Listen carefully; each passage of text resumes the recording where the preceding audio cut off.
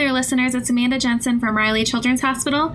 I'm here today with Dr. Marc Levitt from Children's National and Dr. Jensen Frischer from Cincinnati Children's. Today we are going to talk about Hirschsprung's disease and the history and where it all started. Dr. Levitt, why don't you lead the way?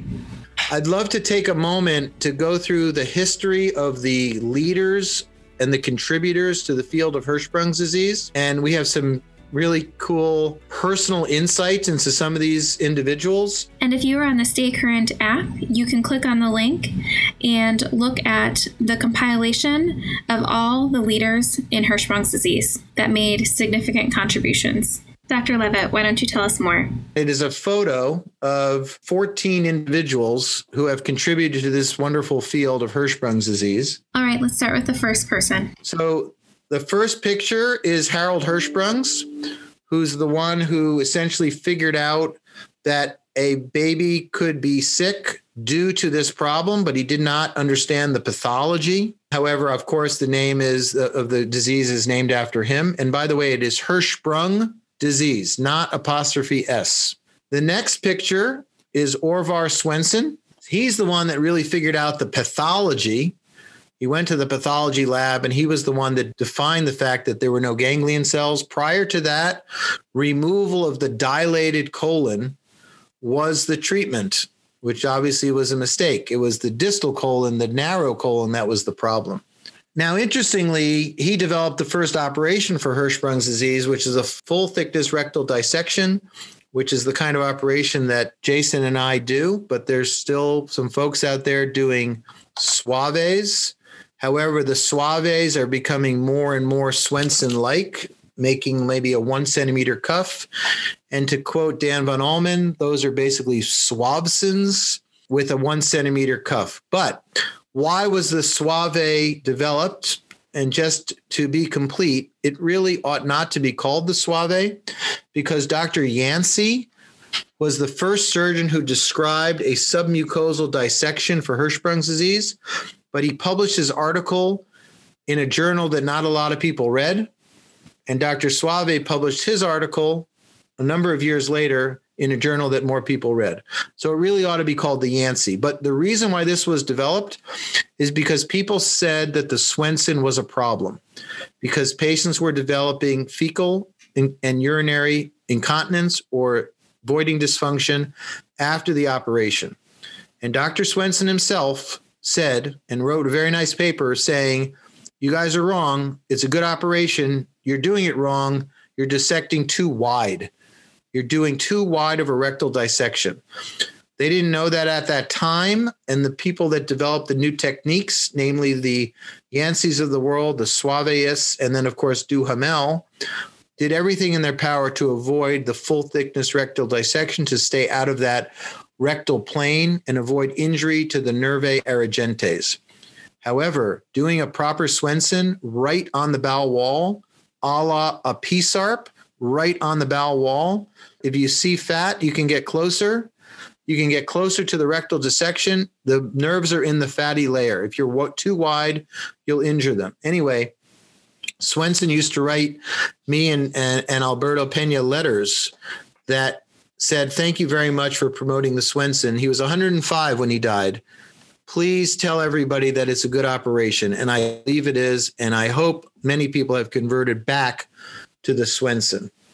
The next picture after Yancey is Duhamel, who obviously had a very interesting idea to leave the original rectum behind and do a pull through next to it and then mate the two lumens. We talked about that last time. I think at this point, it's really only appropriate for an ilioduhamel, although I would still do an ilioanal. That's the subject of another podcast.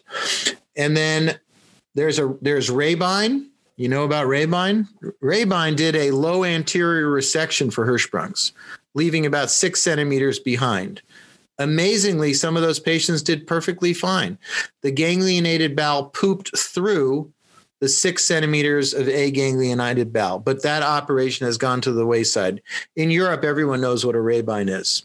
All right. And then Dr. Bolle. And Dr. Bolle has unique significance, both for Jason and for myself. Jason. He united us. Yeah. In a way. And he doesn't even know it. So Jason remembers, what is your connection with Dr. Bole?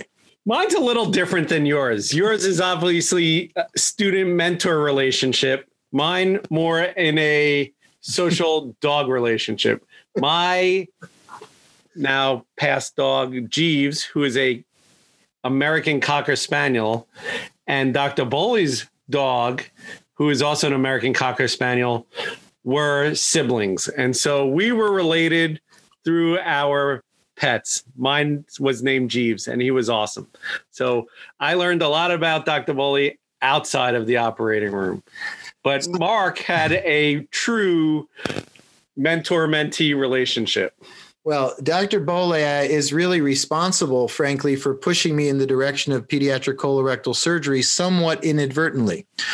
So he was at Albert Einstein Medical School when I was a medical student there. He worked at Weiler Hospital or Montefiore. I don't remember which of the two. He actually was the one who said that the Suave technique, which was to leave the bowel hanging out and coming back at day 7 to do a coloanal anastomosis, was unnecessary.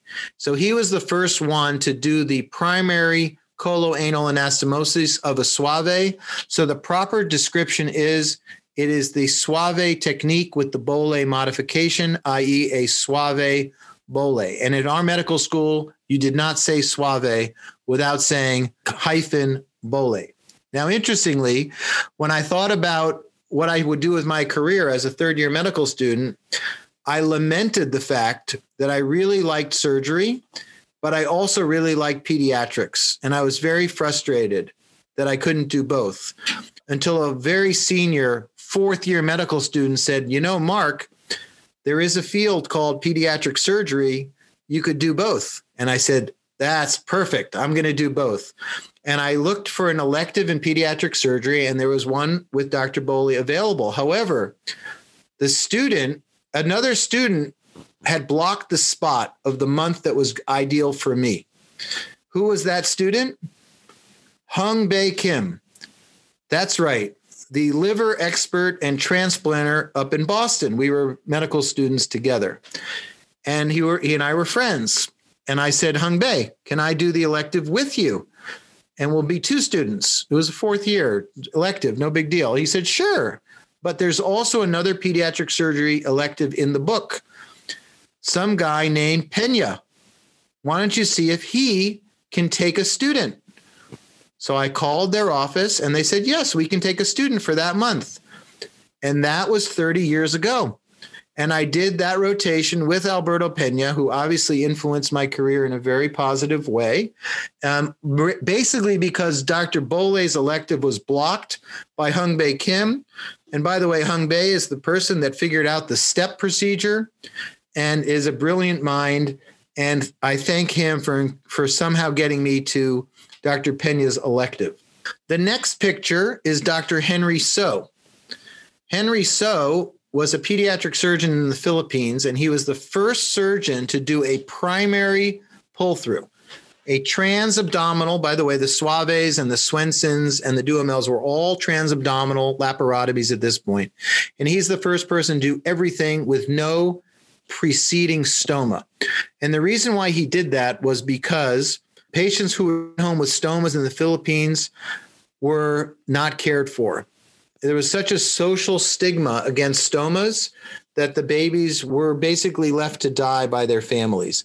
Out of desperation, he just did the whole operation once and for all for Hirschsprungs, and he was the first person to do that. He then went to New York at Long Island Jewish Hospital, Schneider Children's Hospital, and joined the Becker group, and I was a medical student there. So I actually got to know Dr. So. He's a lovely, lovely man.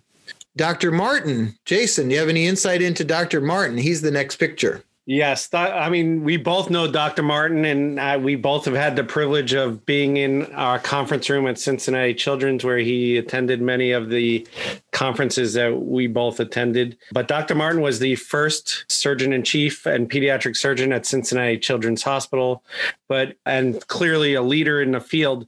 But he has some real colorectal establishment, not just in Hirschsprung's disease, but all related to Hirschsprung's disease. One, Dr. Martin developed the Martin procedure, which is a sort of an expansion of the Duhamel procedure of leaving a long, just a longer aganglionic segment of rectum and pulling through ganglionated bowel for long segment Hirschsprung's disease. It's a super duper Duhamel. Right. It's a juiced up Duhamel. But Mark, he has a tremendous contribution to ulcerative colitis. Yes, that's his biggest contribution for sure. And so his contribution and published in 1977, so before the J pouch, he's the one who took basically the endorectal pull through that we all learn as pediatric surgeons for Hirschsprung's disease and transferred that technique to the surgical treatment of ulcerative colitis. And so he did the total proctocolectomy and used the endorectal techniques we use in Hirschsprung's disease and delivered that to the ulcerative colitis patient population and did a ilioanal anastomosis for ulcerative colitis. And he was the first person to describe that way before the J pouch then came along and sort of modified that technique. But the transanal dissection, the suave plane dissection, is the same concept as the mucosectomy in ulcerative colitis. And Jason and I both suffered through. I mean, I'm sorry, we're trained in how to do. We were trained by the same people, some fantastic surgeons at Mount Sinai, where we both were trained. I met Jason when I was the chief resident, and Jason was the medical student checking out the program who just happened to show up on the day that I was giving the grand rounds of surgery. And my topic was what? Pediatric colorectal surgery. Go figure. Here we are. Oh my God. 2+ decades later. Yeah. That was in, I think, 1998, 98, probably 98. Yeah, it was a while ago. All right, let's finish this list. Helen Noblette is the one who figured out the suction rectal biopsy. She's from Melbourne, Australia. Keith Jorgensen, a dear friend and an elegant surgeon who made many contributions to MIS, of course, but in particular to Hirschsprung's disease. He's the one that did the laparoscopic version of the Suave. Interestingly, in his original description, which, by the way, Tom Inge is on that original paper, our buddy Tom, Cincinnati, now at Denver, they talked about leaving a 5-centimeter cuff, which nowadays would be way too much of a cuff. Of course, he talked about splitting it, and we've talked about all the problems with the cuff. And then, of course, Jack Langer, our dear friend, who approached transanally. So he was able to do this operation transanally, and around the same time, so did Luis de la Torre, to do a transanal resection of the rectosigmoid, with or without laparoscopy, with or without laparotomy. But the transanal component, it's truly amazing what you can do. And there are obviously some places around the world that are doing transanal only. I do that in certain circumstances, and we learned that from these two gentlemen. And then our final photo is my dear friend and Dan Teitelbaum, who passed away way too early from a brain tumor, who did an incredible amount of work in Hirschsprung's disease, and particularly a significant amount of research in enterocolitis. And we miss you dearly. So this is the hit parade of all the contributors to Hirschsprung's disease. I think that's the who's who of Hirschsprung's right there. Yeah. Awesome. It's an awesome slide. And actually, I remember putting up this slide at one of our courses, and I have this beautiful picture of this slide is in the background and the panel in the front. At that panel sat Keith, Jack, Luis, and Dan. And they were sitting there in real life, and behind them was this slide. Pretty cool. I invited Dr. Hirschsprung's, but he could not make it. Pretty awesome. Well, I have a feeling we're going to have way more discussions about Hirschsprung disease because just because I think it's a fascinating disease that there are so many intricacies. You just mentioned enterocolitis. We could talk forever about that. So I look forward to many future podcasts. All right, and that wraps up episode 21, the history of Hirschsprung's disease, for our colorectal quiz. This is Amanda Jensen from Riley Children's. Remember, knowledge should be free.